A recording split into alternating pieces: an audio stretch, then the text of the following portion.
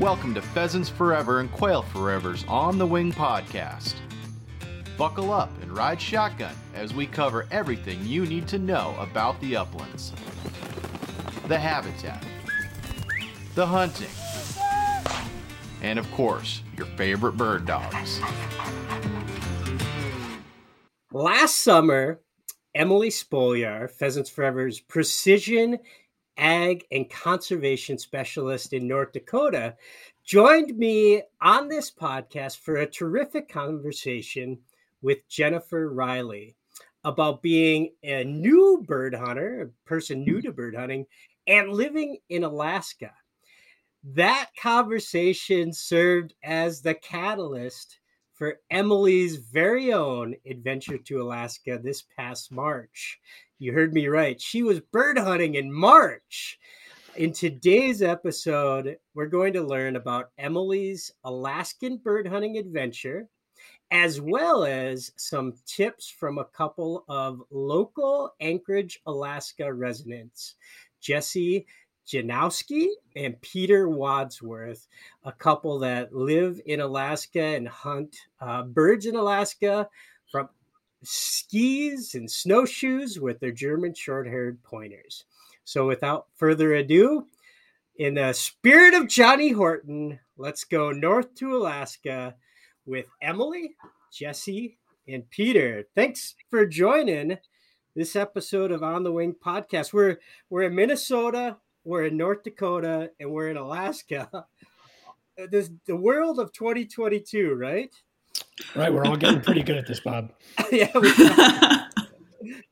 Well, thank you for making time. Let's start with Emily. I think, Emily, this is I want to say it's your fourth podcast, maybe fifth, because we did a couple of them on Rooster Road Trip this year. But for folks, just, the Alaska word was the hook.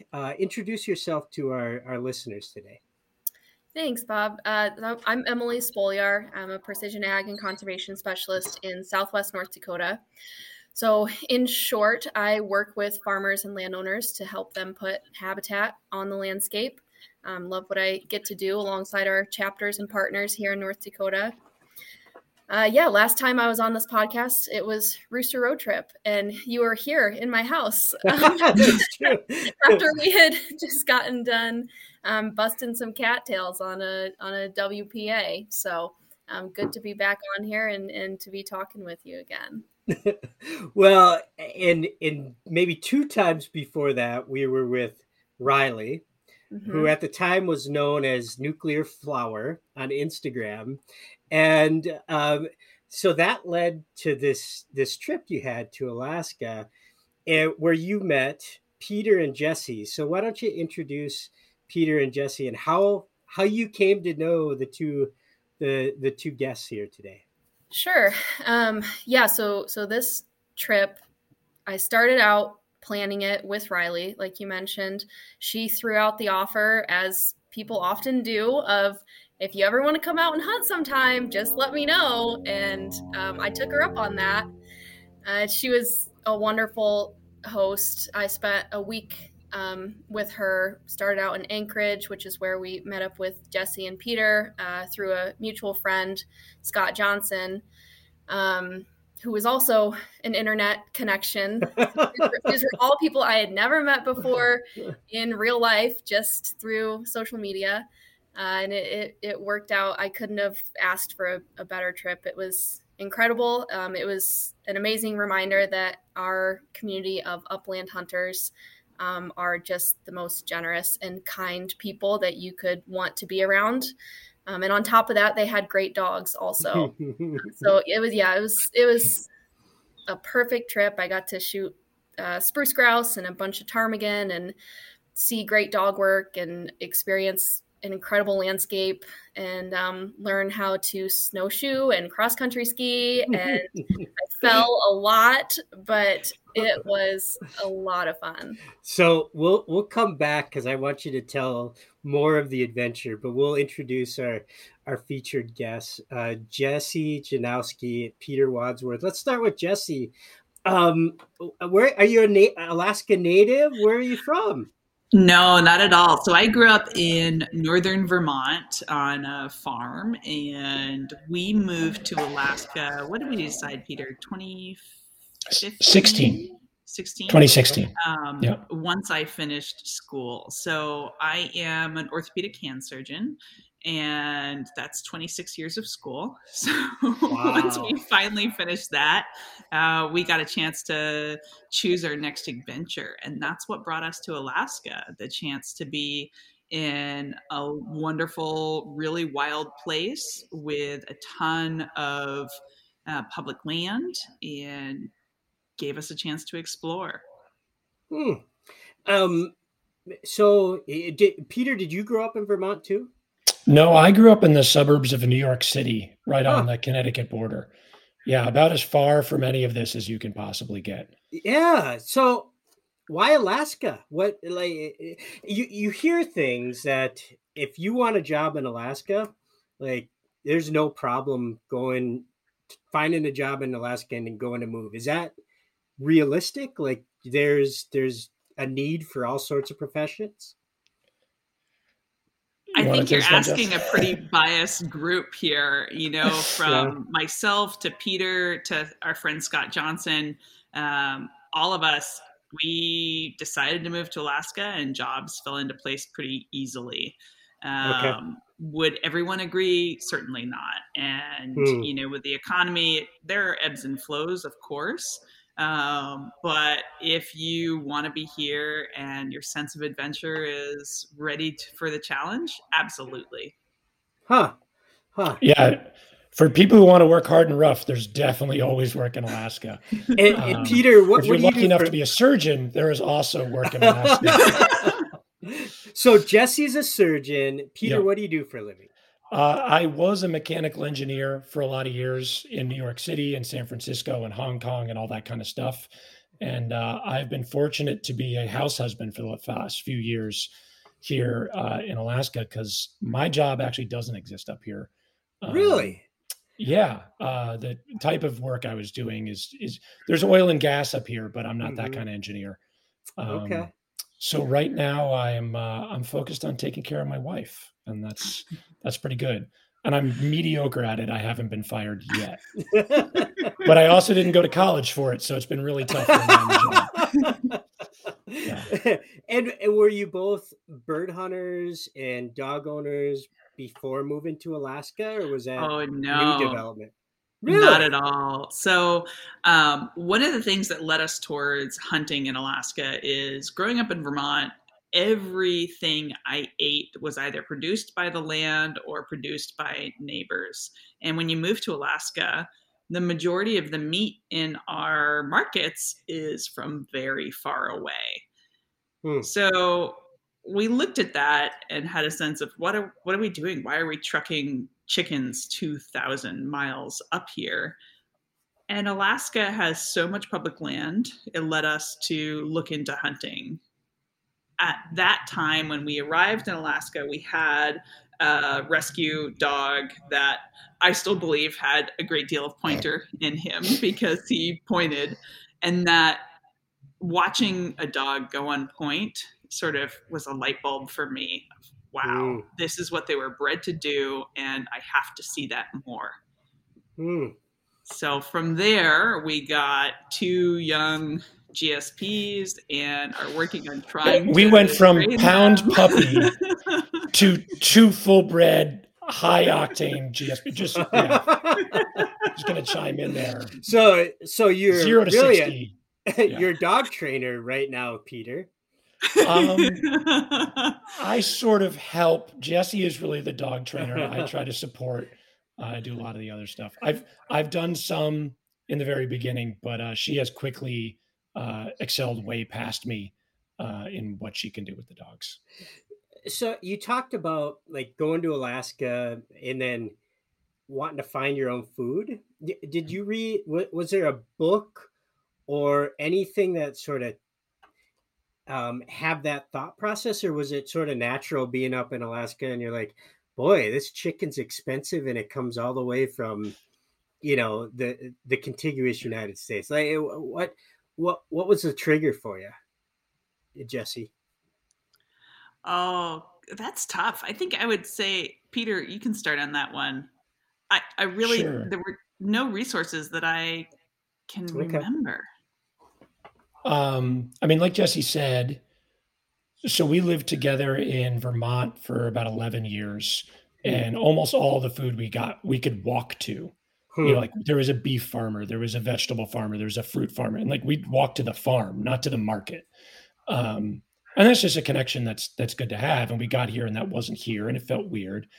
And that was part of the getting into hunting. And then the other part was in Vermont, we did a lot of hiking, and especially we're backcountry skiers. So when there isn't snow on the ground, we were exploring the mountains, looking for new places to ski in the summer and the fall. So we kept doing that here in Alaska, even though it's not necessary. You can see everything. There's no trees. And we were up one day on top of a mountain, and I'd heard about Dall sheep hunting before, and like people are really big into it and pay tens of thousands of dollars. And there was this other hiker on the mountain. He goes, "Hey, look right over there on that peak over there. That's a band of Dall sheep." I was like they're just sitting there, like those things that like they write articles about in like New York Times and Outside Magazine, and like people like, and it's like, yeah, they're right there. You can go hunt them. And I was like, I could be a hunter. Like it had never crossed my mind. Growing up, I didn't even know a person who owned a gun, let alone had ever hunted. It just wasn't anything that I knew about. And that moment when I was like, oh, I'm in a new place. This is a new thing. I'm in a new culture. I should learn what locals do and what is special about this place.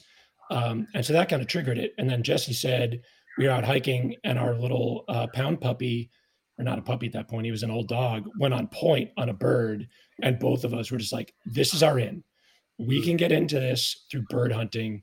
We know how to move through the woods. We have a dog that's really well trained, obedient, though not for hunting. And we're like, well, you can just walk to the store and buy a gun here. It's not like New York City. And so we did. And we tried it, and we got a few spruce grouse, and we were hooked. And we're like, oh yeah, this is how it's going to be.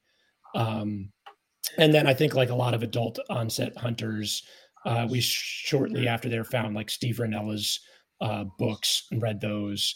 Reading American Buffalo and Meat Eater, I was kind of like, oh, okay, there's this whole other thing here I didn't understand. It's been a wild several years. Learned so much, and realized that we like missed like 30 years of doing this thing that's awesome. But now you're consuming it at a fast pace. Have you went after those Dall sheep or big game, or are you sticking to birds for now, Peter? We've put in for some Dall sheep tags. We haven't gotten any yet. There are over-the-counter tags up here if you're an Alaska resident, and I might do those. But yeah, we've gotten a few caribou. I got a black-tailed deer this year. We got a moose together a year ago, 11 miles back in the backcountry. Wow. That was a fun one. We now own 2 21 cubic foot freezers in our garage that are completely full of meat. And it feels great. It feels awesome. And I love sharing it with all of our friends, especially friends from New York who come visit. And I'm like, hey, this is what caribou tastes like. And they're stoked. That's fascinating. Jesse, is there a favorite meat that you've had so far? Oh, good question. Peter mentioned our moose hunt, and to digress a touch, it was kind of maybe a twice in a lifetime tag that we got. And we had spent 3 days looking for a moose, hadn't really had a good encounter, and then changed up strategy, went closer to the river, saw one. It was relatively young. Peter will laugh at me when I say relatively young. It was a tiny little forker. And we took that opportunity. And the minute Peter pulled the trigger, we gave the animal a little bit of time to go down, and got to the animal, punched the tag, heard rustling in the brush, looked up, and there was nearly a 52-inch bull. Oh, he was bigger than that, like 60-inch bull. Just walked right up like 50 yards away. Just laughed at us and walked away. I got to see the video of that. He has a video where he's got this young bull down on the ground, and then he pulls the phone up, and there's this giant bull moose just across the river, super close to him. Yeah. So I think Bob's question was, what is your favorite meat? And the meat from that moose was really tender and good. It absolutely was. And I think that by principle, I have to say that was the best moose and the best meat, because otherwise I'm still in trouble over asking him to shoot the first one we saw. Yeah. But we have had Dall sheep from friends, and Jesse actually through work has had some Alaska natives give her muskox, and that is really good eating. And to bring it back around to birds, ruffed grouse tastes really good. And anytime we get some of those on a plate, that's a really special meal for sure. That gets the good bottle of wine out. Well, I had a lot of people tell me that ptarmigan and spruce grouse were not good, and I don't agree with that. Riley cooked both, and I thought that they were both great. I mean, if you eat them expecting them to taste like chicken, you're going to be pretty thrown off. But I thought that they were both delicious. For sure, ptarmigan I like a lot. It eats really well. They eat better the earlier in the year, and you do have to kind of sauce them up. It's a strong meat. Spruce grouse, yeah, that's an acquired taste. So our very first spruce grouse we got with in the middle of summer, or not the middle of summer, but in the first couple of weeks of August. hunting season, and with our old dog, and we briefly marinated in a little bit of rosé wine and some herbs de Provence and grilled them, and it was amazing. Yeah. Now looking back, that was probably that year's bird who had never eaten a single pine needle. Yeah. When they eat pine needles, it definitely changes the flavor. It's nothing that isn't palatable, but it means from a culinary perspective, I think we just have to work a little harder to accent the meat rather than try to hide it. Yeah. An August spruce grouse is very different than a March spruce grouse. That's for sure. So Emily, I'm really curious, how did Riley prepare it for you? Honestly, now I'm wondering if I, at that point, was just ravenous and wasn't eating anything, because she just pan-seared it with some seasoning. I mean, didn't marinate it or anything, and I thought it was great. Yep. Well, breaking trail in the cold for 5 hours while hunting can make you eat a lot of things. Yeah, and at that point, I think we were on our 5th full day of hunting. For sure. So I very well could have just been starving at that point. Yeah. So let's go. We're giving it a bad rap. Those birds do taste good, but they let's go there, because Emily, I could clearly see why you invited Jesse and Peter to be kind of on this podcast. They're phenomenal. But I want to go. Let's talk about your hunt, and then we'll bounce back and get some tips from Jesse and Peter about how other people can live the adventure, but let's live your adventure first. So March, you start there. Like, where else can you bird hunt in March? You went to Alaska in March. What was that like? It was amazing. I had the best time. It's hard to even put it into words, because the whole time I was there, I was just awestruck. And you flew, right? You didn't drive. I flew into Anchorage. I just brought my shotgun. I didn't bring either of my dogs. It was just going to be too much of a hassle. And I knew, Riley has a setter, and then Scott Johnson, who we were going to be hunting with, has a German short hair and a lab. And then Jesse and Peter both have, or they have their 2 GSPs. So I knew there was going to be plenty of dog power. I didn't need to take my dogs. And it was kind of nice to just show up and be the tourist for once. It was, everyone was just phenomenal. I borrowed all the equipment I needed, and it was a great experience. It was a lot of work. I don't think I've had to work that hard. These flatland prairies out here really spoil a person pretty quickly. I have never felt like such a burden, not because people made me feel like a burden, but because I just was struggling trying to keep up, learning how to ski. It was not easy, and I was not immediately good at it. So it was a challenge. I felt kind of like a newborn calf learning to walk for the first time. I think that's probably pretty close to what I looked like, especially when I fell down and post-holed through the snow a couple feet. It was a challenge, but it was worth it. So you mentioned spruces. Did you hunt spruces and ptarmigans or other birds while you were there? Yeah, mostly focused on ptarmigan. From what everyone who I hunted with said, spruce grouse were kind of like a bonus or a consolation prize, depending on how you want to look at it. But I was very happy with that consolation prize. They're beautiful birds. So beautiful. Yeah. So, I always envision ptarmigan, which I've never hunted, like the Orvis sort of picture of, like orangish red tundra. And, you get off a float plane and you're walking on sort of sponge. and then spruce grouse, which I've actually hunted a little bit in northern Minnesota, you can't hardly get through a spruce forest because it's so thick. Like I envision two different areas. Emily, is that, did you find them in the same places? Well, I am going to defer to the experts on this one. In the one that I shot, it was kind of on our way to a ptarmigan spot. Okay. But Jesse, Peter?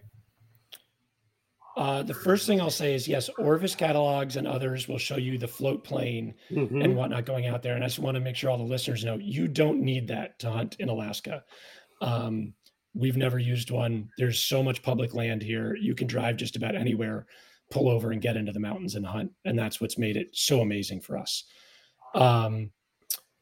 Yeah. And then, hunting them on the prairie with the beautiful colors, or not the prairie, sorry, the tundra with the beautiful colors and everything. That's pretty short before it snows. So a lot of our season is on skis, hunting that way. And then, there's overlap in the habitat. Mostly it'll be if there's a really big storm, a lot of the ptarmigan can be pushed down lower into or near the spruce forests. And so, you can have some overlap in those hunts. But we often get spruces while hiking up to tundra or down from it while we're hunting ptarmigan. And that goes. And it's great to get the dogs ready for the day. It's like, all right, they found one bird. We're on the scoreboard. Let's go find some ptarmigan. Yeah. So Peter, I know that you can hunt sooty grouse and ruffed grouse. Do you find all these different birds? And I think what are there? 3 different types of ptarmigan in Alaska too. Yeah. Is it all in the same hunt that you find these birds, or is it you really have to look at the habitat and they live in a little bit different places? You want this one, Jess? They can overlap, absolutely, but that would be a very adventurous hunt to try to get all the species in one. Even when you come down to ptarmigan, there are rock ptarmigan, willow ptarmigan, and whitetail ptarmigan. Whitetails will sometimes flock up with willow ptarmigan as the winter continues. Rocks will flock up a little bit with willows, but primarily they're more in their own flocks. And although the birds at first view in winter all look very similar, they have distinctively different calls and distinctively different vocalizations.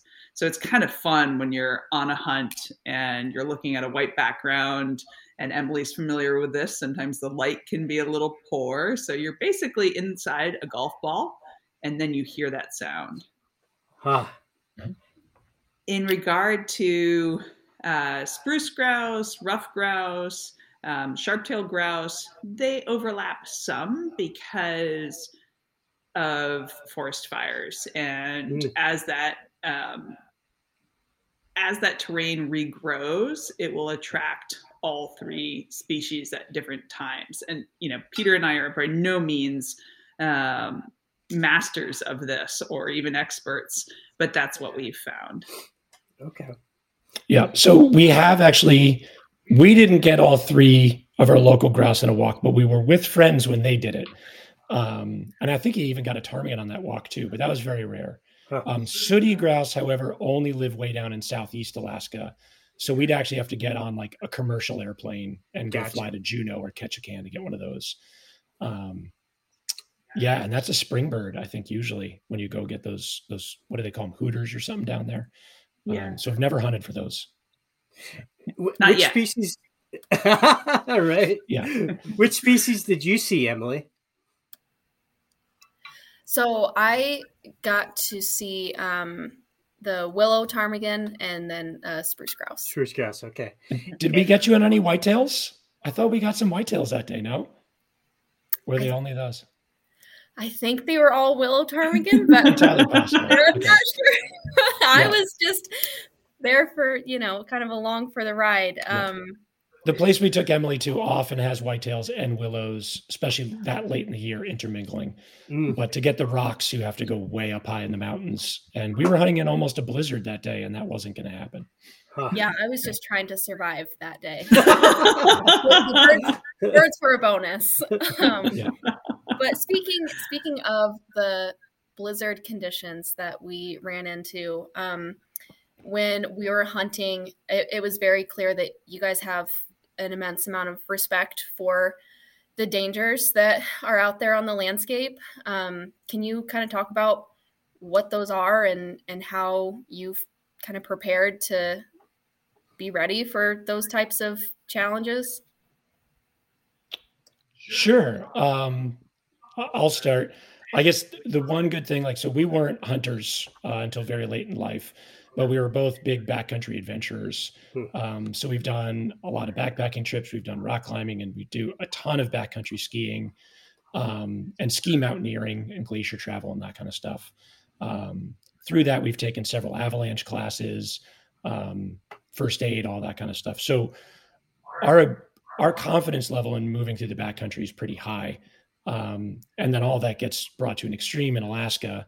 So yeah, like the day we were out with Emily, there was terrain there that's avalanche terrain. And with the amount of snow and wind that was happening, that's a real thing where we go.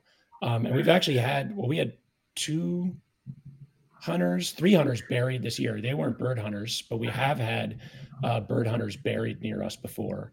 Jesse and I both volunteer with our local avalanche school. And we have actually taught free avalanche classes to our local NAVTA club because we realized that a lot of these guys were hopping on snowshoes and heading up into the mountains without knowing the dangers there. So yeah, it's something that happens in Alaska and probably not too many other places that bird hunters go. Will a shotgun set off an avalanche?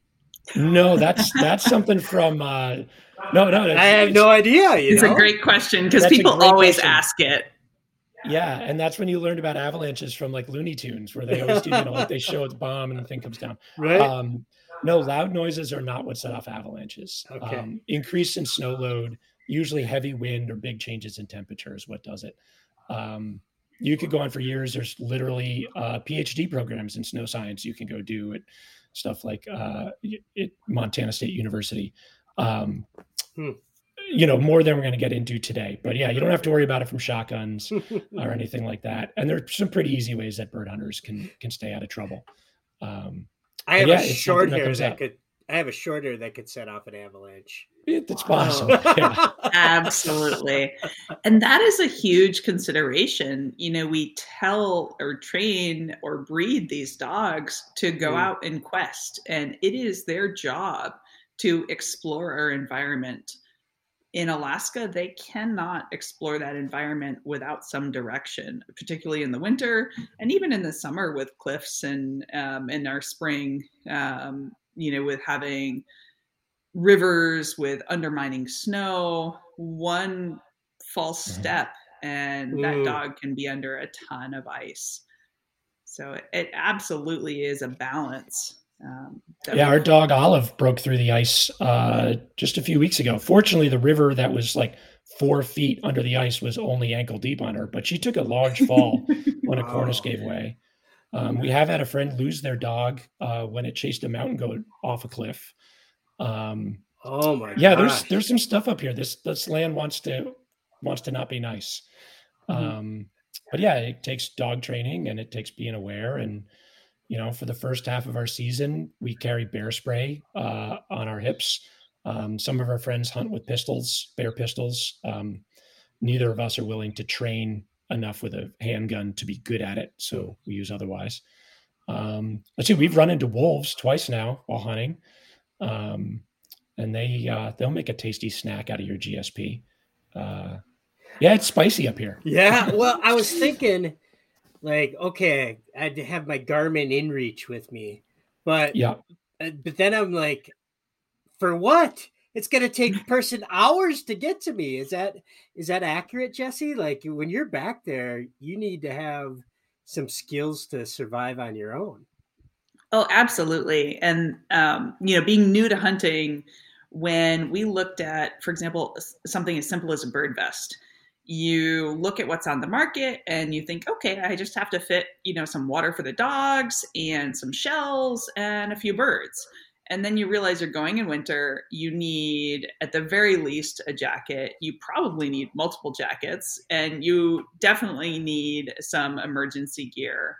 An InReach is super helpful, but yeah, you need to know your local numbers to call, because sometimes the InReach goes to that central distribution. Sorry, I'm on a tangent for a second. And if you don't give them guidance of, I need a helicopter that's capable of getting a human being out or something like that, it's not really going to help, like you say.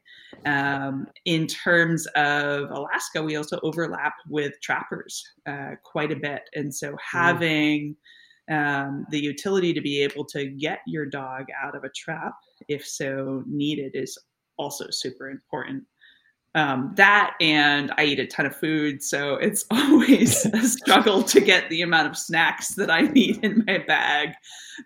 You have to be really prepared. You have to be prepared that you have to be the one rescuing yourself or your dog if something happens, in addition to being prepared for the environment.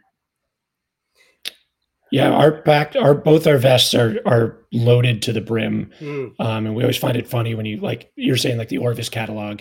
You look in and those guys have like 2 roosters hanging out of the back and a squirt bottle. You're like, God, that must be nice. It is, we've got gear. Like, if you get hurt out there, you got to spend the night out, and we've got, like Jesse was saying, all the equipment to get our dogs out of there's 3 different kinds of traps up here. Our local NAVDA group does courses every season where they bring out all the traps and teach you how to get your dog out of them. We have had a friend lose a dog to a trap.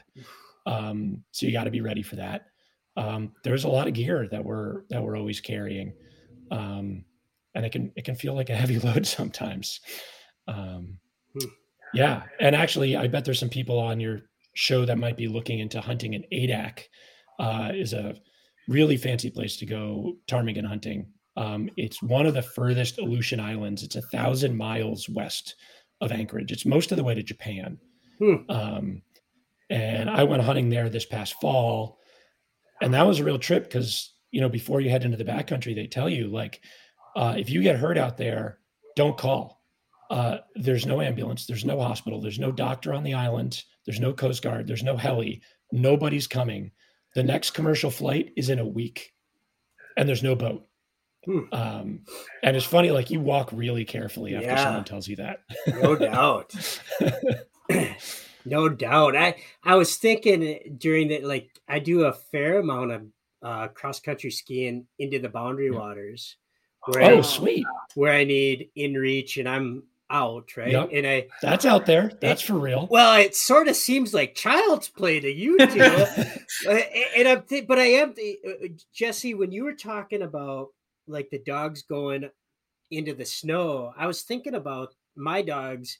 when you're in the Boundary Waters, you don't have to worry about the dogs being on the ski trails, right? Like nobody's going to yell at you because you're in the middle of nowhere, but it's sort of packed down so the dogs can run on the trails.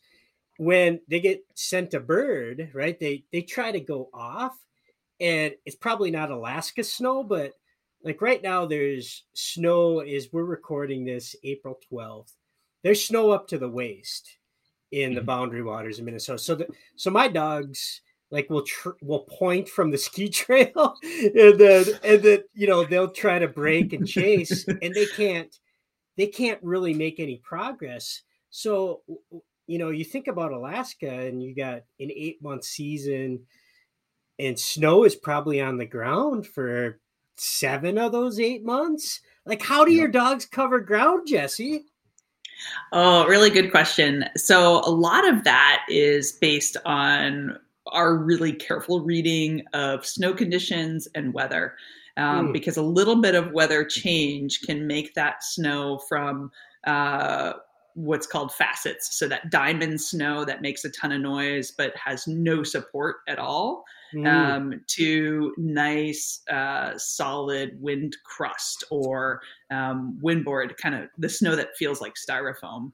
And it makes a huge difference, especially with the dogs we have. My female Olive, she will tend to range about 300 to 500 yards. And if we have that bad snow, she is working hard and barely making it away from us. I think the other part is getting the right breed for that mix of snow. I could go into that a lot of, long hair, short hair.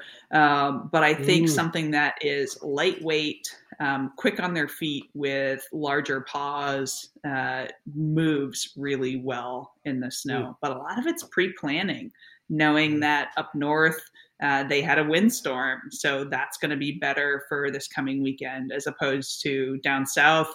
Yeah, they're snowing still. And that snow is not going to be easy for us to move around in or the dogs to move around in. Right. Emily, you're no stranger to snow. You grew up in Michigan. You live in North Dakota. What was your impressions of the snow component in March, chasing ptarmigan and spruces? It was shocking. I have been around snow all my life, but not that much snow. Where we were hunting, Scott was telling us, we're walking through, seeing the tops of trees that are 7, 8, 10 feet tall, and you're seeing, maybe a foot of that tree. Wow. And, so that was pretty incredible. You're talking about the different types of dogs and maybe ones that are a little bit better suited for hunting up there. The day that we all hunted together, one of the coolest parts of that hunt, in my opinion, was we had three German short hairs, a setter, a golden retriever, and then the day before that and the day after that, we hunted with Scott's lab. So we had 6 different types of dogs out there on the ground, or six different dogs, I guess, out on the ground. And there was at one point where I think it was maybe Olive who went on point, and then Bruce backed her, and then Sam backed them, and Riker, and then the golden. And they all held steady well enough for the golden to make the flush. It was such a beautiful moment. It was really incredible. Yeah, that was Olive's best point ever. She's like, everybody's watching me. This is the greatest. I'm in the front. Star of the show. Uh-huh. Can you tell us a little bit more about your 2 dogs, Jesse? Yeah, so Olive is a 3.5-year-old German Short-haired Pointer from Weidelin Kennels in the town Mapleton, right, Peter? Yeah, Minnesota? Mapleton, Minnesota. Yeah. And Bruce is a 3-year-old. He's a black GSP from Outlanders GSP in Thermopolis, Wyoming. Huh. Yeah. And we tried to find German Shorthairs from breeders that were in northern climates, hoping that that would mean they're more rugged or more used to snow. And I definitely think, knowing now, Bruce has a really thick coat and tolerates the cold a lot better than Olive. And Olive, we put her in a neoprene vest and it works perfectly. So, how'd you arrive at Shorthairs? Oh, good question. I don't even know that I have a very good answer for that, other than those were the first bird dogs I really learned about. And every German Shorthair I met had the energy level that does the sort of things that we want to do. So we mountain bike, hike, run, cross-country ski, backcountry ski. And every time I saw one of those dogs out on the trails, they always had a little bit more energy. And that really encouraged me to look into the breed. Yeah, I think for both of us, it was sort of like you read the don't get this dog unless you like a really high energy dog that needs a ton of miles put on it every day to tire it out. And we're like, yep, perfect. That's what we do. We need a dog that's going to run up and down mountains with us every day. And we do, and it's super fun. So they fit us really well. Do you strap like a ski jewer with them or bike with them, like where they're strapped and pulling you? We tried. We had one good season. It was really fun because we actually have cross-country ski trails right from our house, and getting pulled by those guys is a blast. But we then, after that season, went into more serious NAVHDA training and heel training and a lot more like obedience. And now they don't feel like doing it anymore, which is okay. They hunt a lot better. Olive will pull. Olive loves exercise. And so she's still great at it.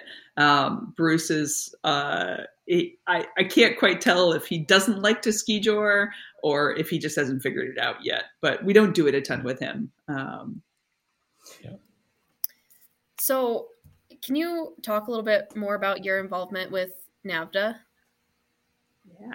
So with getting young bird dogs and us having no idea what we were doing, we looked up all the opportunities here, and there are some really great opportunities. There are 2 NAVHDA chapters, Northern Lights NAVHDA and Alaska Yukon NAVHDA, and we've done clinics with them and done testing with them. There's also an AKC group called Arctic Bird Dog. And again, we've done clinics with them. It's been super helpful because, again, we have no idea what we're doing. And we just have a really great group of people who are super patient with us. They get that we've never done this before, and they've been really helpful. Sometimes you can see it on their face that they're like, wait, what? You don't know how to do that? Okay, well, let's start from the beginning. So it's been a huge resource for us. Otherwise, I think we'd be very, very lost. Mm-hmm. Yeah, NAVHDA's taught us almost everything we know. It's pretty awesome. Is it? Sorry. Go ahead, Emily. Oh, I was just going to say, I mean, your dogs were such a joy to hunt over. I truly enjoyed every minute watching them, and it was very clear how much work you've put into developing them, and it was a ton of fun. I can't thank you enough for letting me hunt over them. Wow, that means a ton coming from you. Thank you so much. Yeah, thank you very much, Emily. They would love the opportunity to have anyone hunt over them all day, every day. Jesse, is it? It's like obviously NAVHDA is pretty active in Alaska. In your experience when you're out hunting, do you see more pointing breeds, or do you see a lot of flushing breeds, or is it sort of split? What's your impression of bird hunting, like the general populace in Alaska? Oh, good question. I think that I would split that into what Peter and I see in the terrain that we go into versus what's the norm. And I do think that the norm is much more a flushing dogs world. Peter and I, through stupidity, or maybe it's just our desire, we tend to go pretty far back. And Emily was privy to that and how far we tortured her along with our hunt. But with our goals of getting really far off the beaten path, I would definitely say if we happen to run into anyone else, A, it's generally someone we know, and B, they have a pointer. I think that our friend Scott Johnson would probably be the only one that I've run into or that I would know getting out into some of those outer reaches with a flusher. Yeah. You know, and as we prepped for this podcast, I asked Emily about, you know, what are some of her impressions. And one thing that she brought up, like learning to shoot off of snowshoes or off of skis is a real challenge. And like I've tried, and I don't know that I've ever hit anything.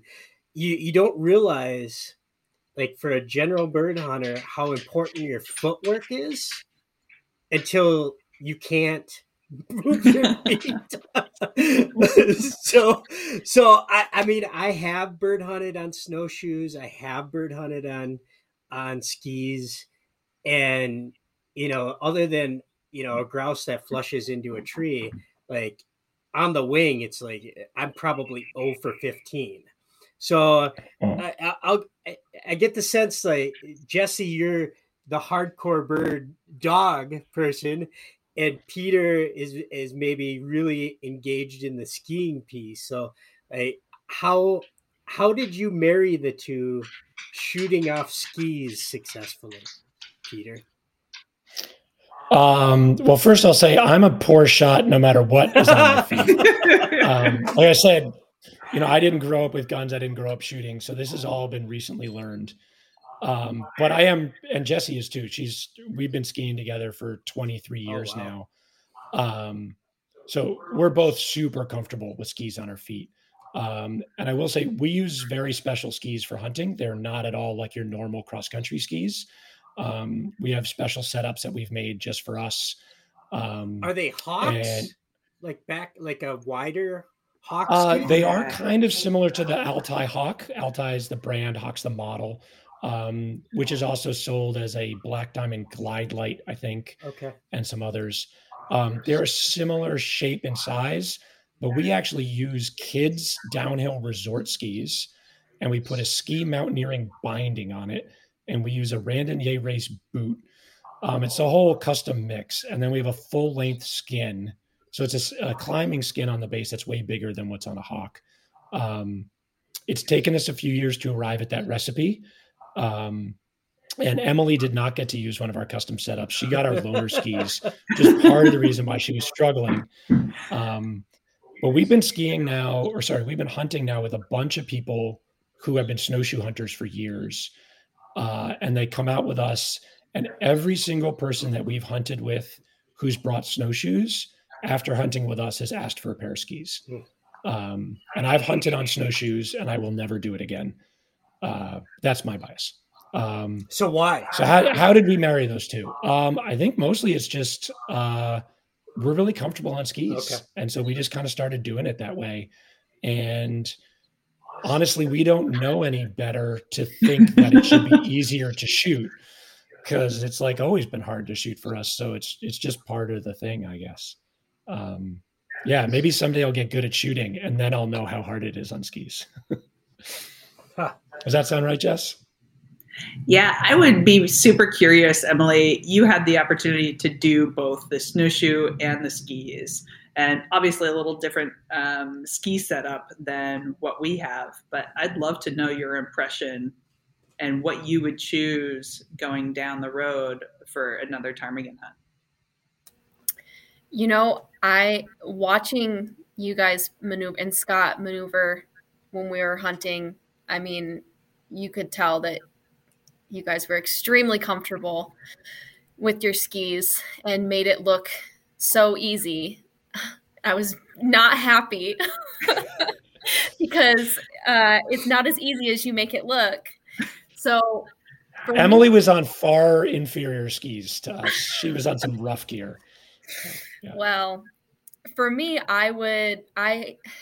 after I hunted with you guys, the next couple of days, I hunted off of snowshoes, and I was more comfortable on the snowshoes just because I felt more steady going up and down hills. When it's flatter ground, skis were wonderful, but you give me a hill the size of a basketball and it was like Mount Everest.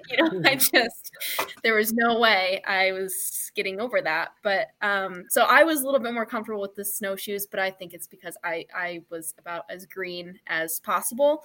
I had literally never been on skis in my life. So if I had a little bit more experience, and maybe the secret recipe ski configuration, I'm sure based on watching you guys maneuver around that day, that skis would be the way to go. But for me, being as new as I was, the snowshoes were a relief to put on my feet. I'd forgotten that was your first day ever on skis. Yeah. You did Bob, I don't so think you well. She was out on a brutal day. We dragged her up a big mountain in near blizzard, and she was, oh God. The day before, we were on the opposite side of the road that was a little bit flatter.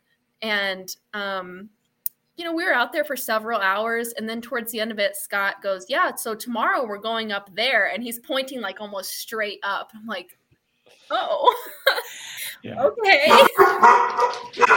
Oh, sorry, there go the dogs. Someone must be at the door.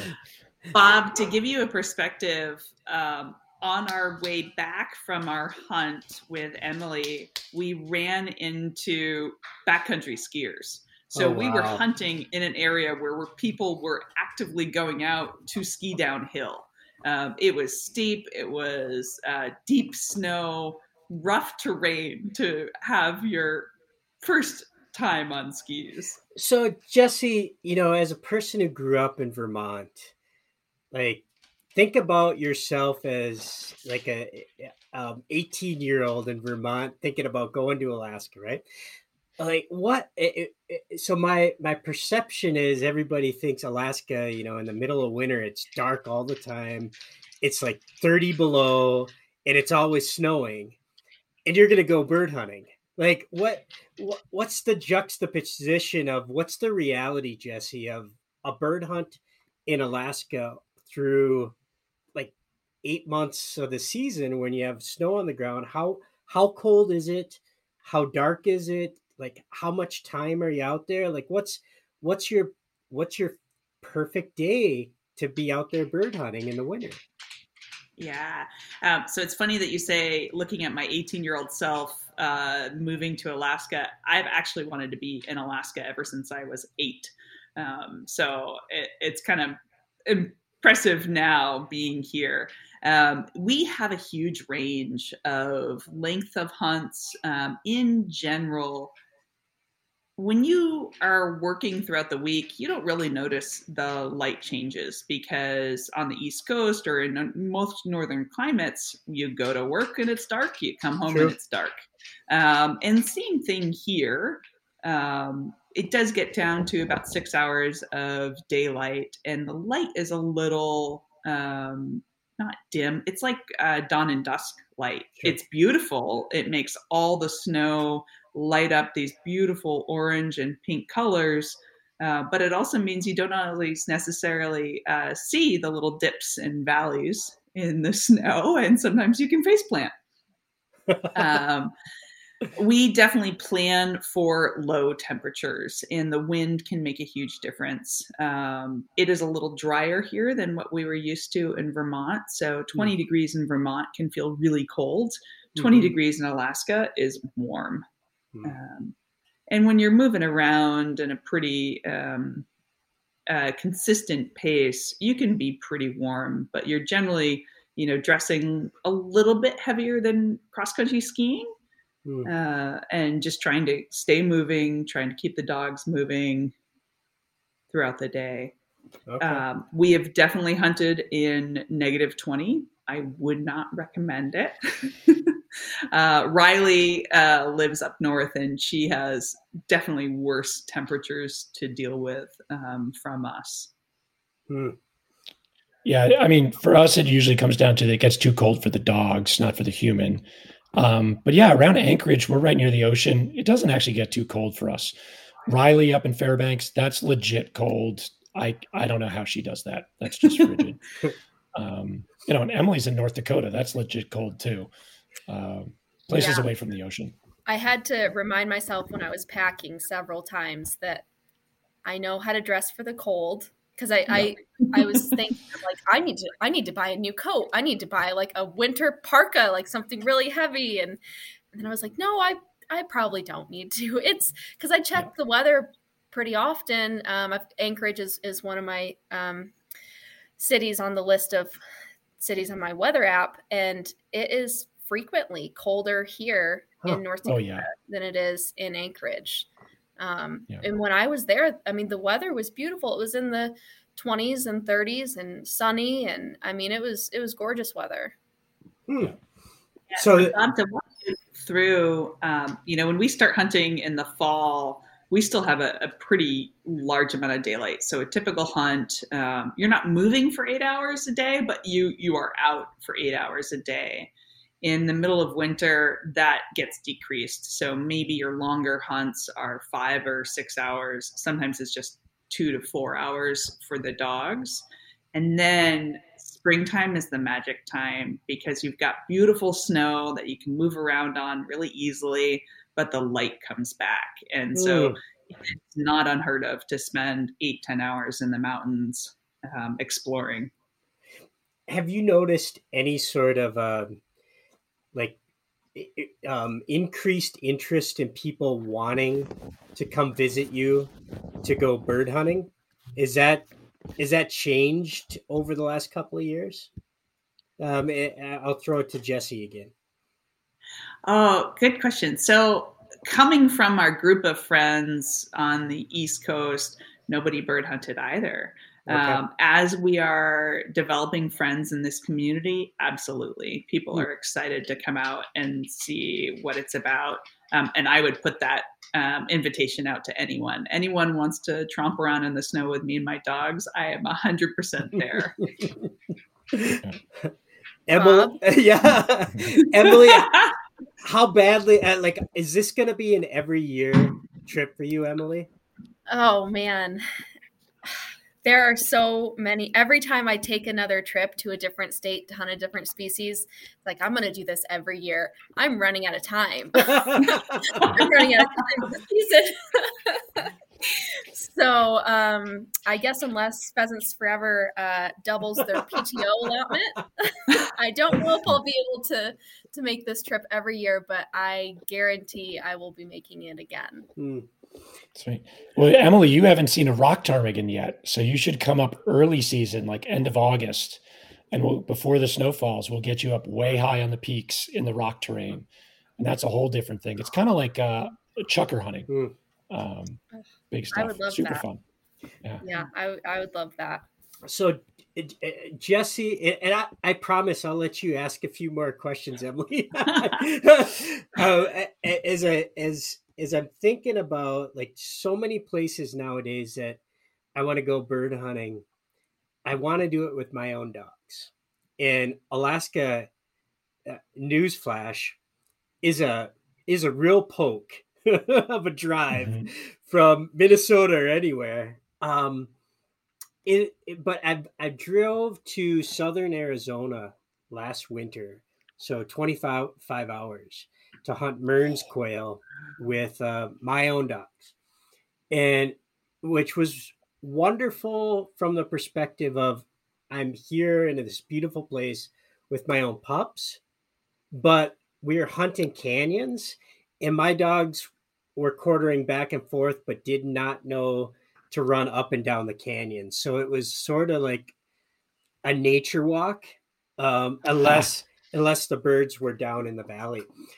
If somebody's thinking about going to Alaska and they want to do it with their own dogs, Jesse, what sort of things should they think about as hurdles for a person coming from Minnesota or Kansas or Iowa or Vermont, driving to Alaska with their own pups that are going to be like ooh, I wish I would have known that before I drove whatever it is, 3 days to get to Alaska to bird hunt. Anything immediately come to mind, Jesse?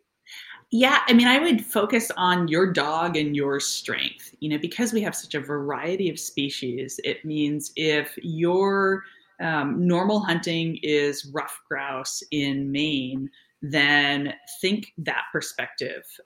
Finding ATV trails, logging roads, going along edge habitat is going to be where I'd start. And you'll find ptarmigan, you'll find spruce grouse, you'll find sharptails along with ruffs in that edge habitat. If your dog is a big, wide open prairie runner, then wintertime ptarmigan is where I would send you because we need the snow to come up and cover our ground for the dog to move around at that kind of distance. But ptarmigan are a lot like, and granted, I don't have great experience with other birds, but ptarmigan are a lot like a prairie bird in terms of some of the areas that you can go to hunt. We don't have to worry as much about conditioning our dog's paws like you would going into the desert, but definitely conditioned in terms of they are going to burn a ton of energy moving through the snow. They are going to burn a ton of energy just with the cold. I took a quick look what it would be like a 53-hour drive to come up here. It'd be pretty impressive, but definitely a very worthwhile trip. Yeah. That said, you can also catch a direct flight from a lot of places to Anchorage or a lot of places to Fairbanks. So flight's possible with a dog. Yeah, that's true. That's true. We certainly plan on heading down to the lower 48 and hunting down there a bunch. And we're bringing our dogs. Cool. So it's going to happen. I, as someone who also loves to hunt behind my own dogs, being in Alaska and it being the pretty extreme environment that it is, and being brand new to that species and landscape and everything that goes into that hunt, there were a lot of times where I was glad I didn't have my dogs with me. Number one, I was able to hunt over excellent dogs, which was a huge privilege. So I wasn't missing them in terms of, oh man, this dog's terrible. I wish I had my dog, because the dogs I got to hunt over were wonderful. And also it let me just really be present in that moment and not have to worry about, is my dog seeing a moose for the first time and getting trickled by it, or all the different things that they might not know to be wary of. It really just took a lot off my plate in terms of things to worry about, and the hassle of getting them there, whether it's on a plane or driving. It's great to hunt behind your own dogs, but also it was a lot of fun just being there and getting to see those birds and getting to see the terrain and hunt over other people's dogs. So I didn't feel like I missed out because Bridger wasn't the one bringing me a ptarmigan. Yeah, but I would love to see the moment when Bridger brings you a ptarmigan. That'd be fun. That's good perspective, though, Emily, because you're right. The first time I ever went to Mearns country, I did do it by airplane without my own dogs, and I did make the commitment that time, like, okay, this was awesome. I learned a ton. Next time I'm doing it with my own dogs, but you learn so much when you're like your point, present in the moment, learning the landscape and learning it from other experts.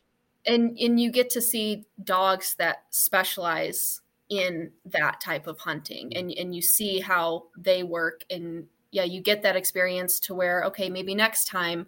I went to Arizona this year also and hunted Mearns quail, and being able to, I got kind of both sides of it, where I ran my own dogs, but I also got to hunt over dogs who that's their specialty, is finding Mearns quail.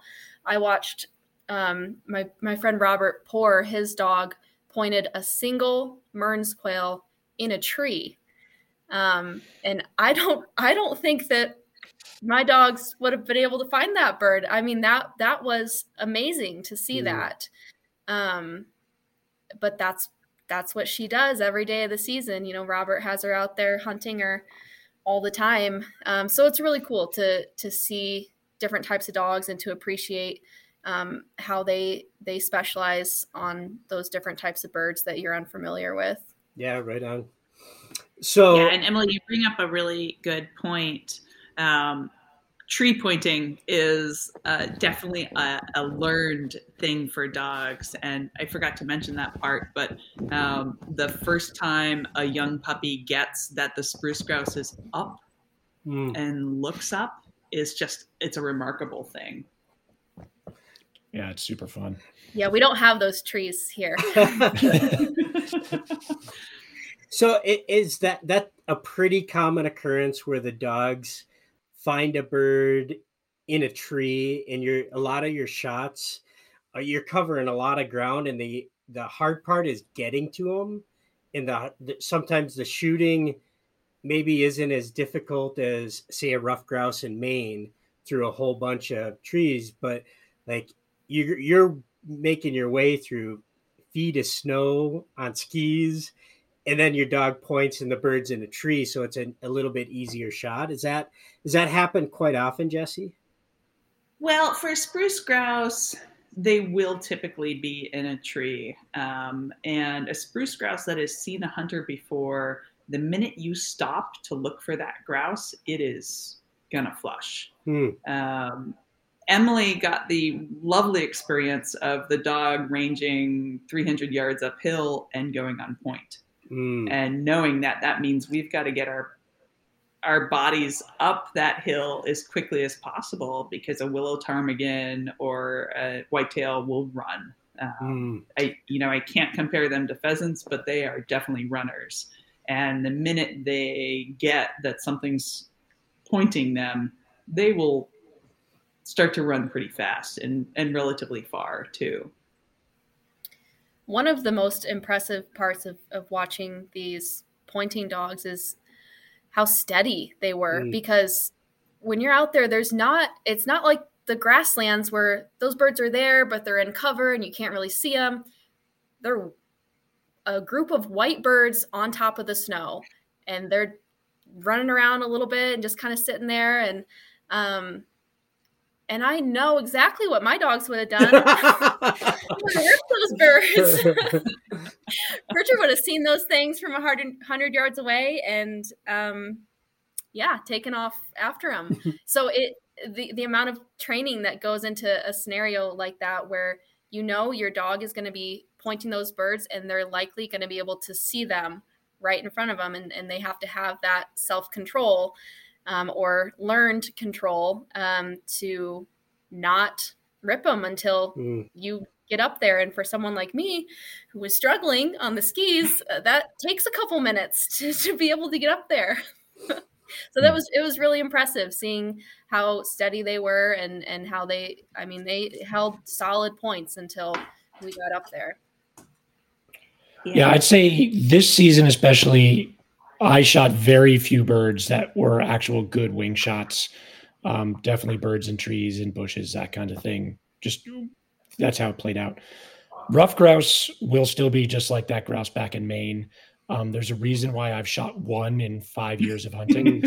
The crazy flush at 50 yards out through tight trees. Jesse loves it. Our friend Scott loves it. I let them go do that. We have had seasons in the past, like just last year, I feel like a huge amount of the ptarmigan that we hunted were snow roosted. So those birds, when a storm is coming, they'll pick a spot in the lee and they'll just let the snow blow over them and cover them. And they'll sit there until they think the storm is over. They'll be there for days. And they'll often just get down in the root system or in the branches of an alder that is actually under the snow. Wow. And if you have a really good dog, and we have a few of them in our group, they will smell those birds under a foot of snow that aren't moving from 30, 40 yards away, and they'll go on point on just a blank canvas. And you're looking in front of you, there's nothing. There's just a sheet of white snow. and you move forward on your skis and they just explode out of the snow. And it's the most beautiful thing in the world. It's amazing. It's scary as hell. And then you got to find a white bird on a white background in a white sky. And that's wing shooting. That's super fun. Yeah. And if you hit one in that, it's like, it's really satisfying. But I got very few of those this season, unfortunately. But yeah, that's cool. And if you can experience that with ptarmigan hunting, them coming out of just pure white snow, it's really cool. I can obviously just envision that. That's just a dream scenario. Dogs going That's on sweet. point, and you're like, there's nothing here. Nothing. They're just in a flat white field of snow. There's Oh, nothing there that's gorgeous. until 20 ptarmigan come out of the snow. Yeah. Well, I'm sensitive. I know you both, like, we're at a major time difference right now, and both of you just got home from work. You haven't eaten. You've been working all day, and we're talking your ear off because you lead such fascinating life in Alaska with bird hunting. I do want to be respectful and sort of wind to a close here, so I'm going to ask for, was that Olive or Bruce? That was Olive. Probably Olive. Yeah. So I would take Olive's cue. Olive's hungry. Yeah. And I'm going to ask for your closing thoughts. We'll start with Emily. And before I go there, people are probably wondering, well, boy, what's it cost to go bird hunting in Alaska? And I looked it up. A resident hunting license in Alaska is only $45. Most of our audience doesn't live in Alaska. So a non-resident small game, which covers the birds we're talking about, small game only hunting for the entire season is $60. $60 to hunt. And like you mentioned, there's rough grouse, sharp-tailed grouse, spruce grouse, a different part of the state, blue grouse or sooties. Ptarmigan, you got rock ptarmigan, white-tailed ptarmigan, willow ptarmigan. $60 for the whole year to hunt in Alaska. And there's all sorts of other options, 1 to 14-day combos with fishing and bird hunting. So, and they're not exorbitant prices really for the licenses. And Emily mentioned like flying up there. Emily, I think you said you got up there round trip. It was like 300 and some bucks, right? Yeah, I bought I kind of kept an eye on prices and tried to get what I thought was a good deal. I think my round trip ticket to fly into Anchorage and back was $270. Wow. And then because I had incredibly generous people to hunt with and stay with, I didn't really have any expenses as far as like hotels and things like that. So that helped a lot. But yeah, I think in general, hunting in Alaska, bird hunting specifically, is a lot more feasible than most people realize. Mm-hmm. And it's a lot of fun. So I'm going to ask you for your clothes, but it is that was my perception, right? Like a float plane into the tundra, but Peter's shaking his head on the screen. He's like, no, man, like it's super easy. Public land, and you can find birds. A joker from New York City like me can do it. Any like actual real hunter out there can definitely do it. That's super, super cool. All right, let's go around the horn. We'll start with Emily. Your closing thoughts about the podcast and your trip to Alaska. Oh, it's hard to summarize. I think my biggest takeaway from the trip was just meet your friends that you make on the internet. Because it leads to some pretty cool stuff. This was genuinely the best trip that I've ever taken in my life. It was incredible. I mean, I would do it again in a heartbeat. Meet your internet friends. And you've been consistent with that. Like every podcast, I think the very first podcast, you talked about being a mentor to people that are interested in bird hunting and you met through Instagram. and you had a goal of introducing 10 people a year to bird hunting, and people you don't know at all other than the gram. And here we are again, and the best trip of your life is Alaska through people you've met through Instagram. That's just remarkable. That's very Your turn next, Bob. Yeah, that's super cool.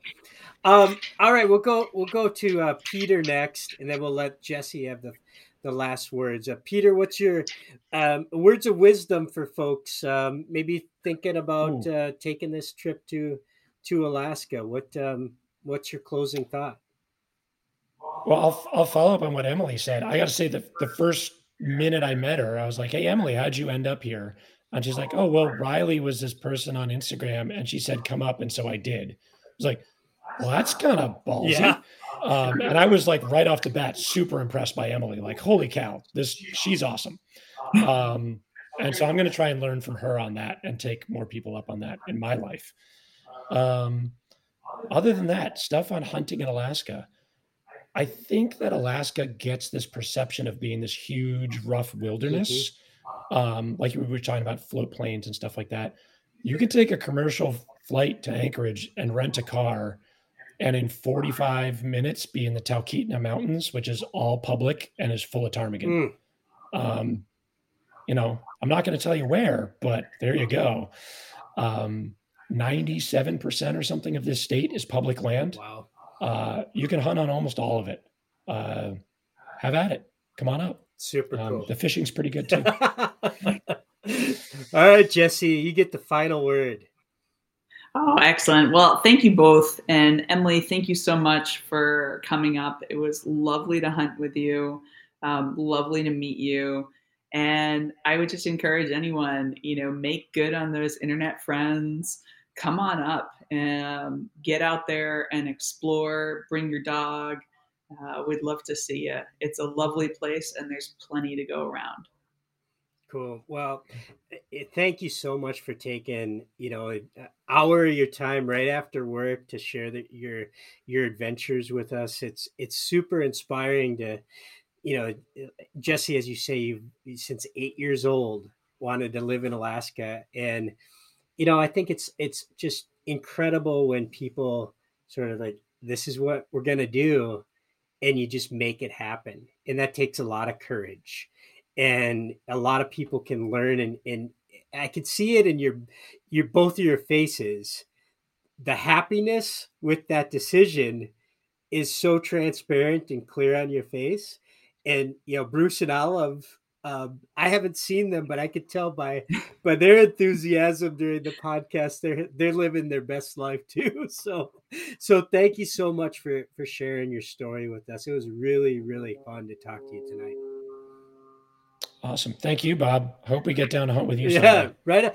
Well, when you come, Minnesota, Michigan, Wisconsin, you let me know. And anywhere in the Great Lakes, I've got a spot or two we can go. Super awesome. Cool. Same with North Dakota. You guys are welcome anytime. Awesome. Thank you. We will take you up on that, both of you. Thank you very much. Right on.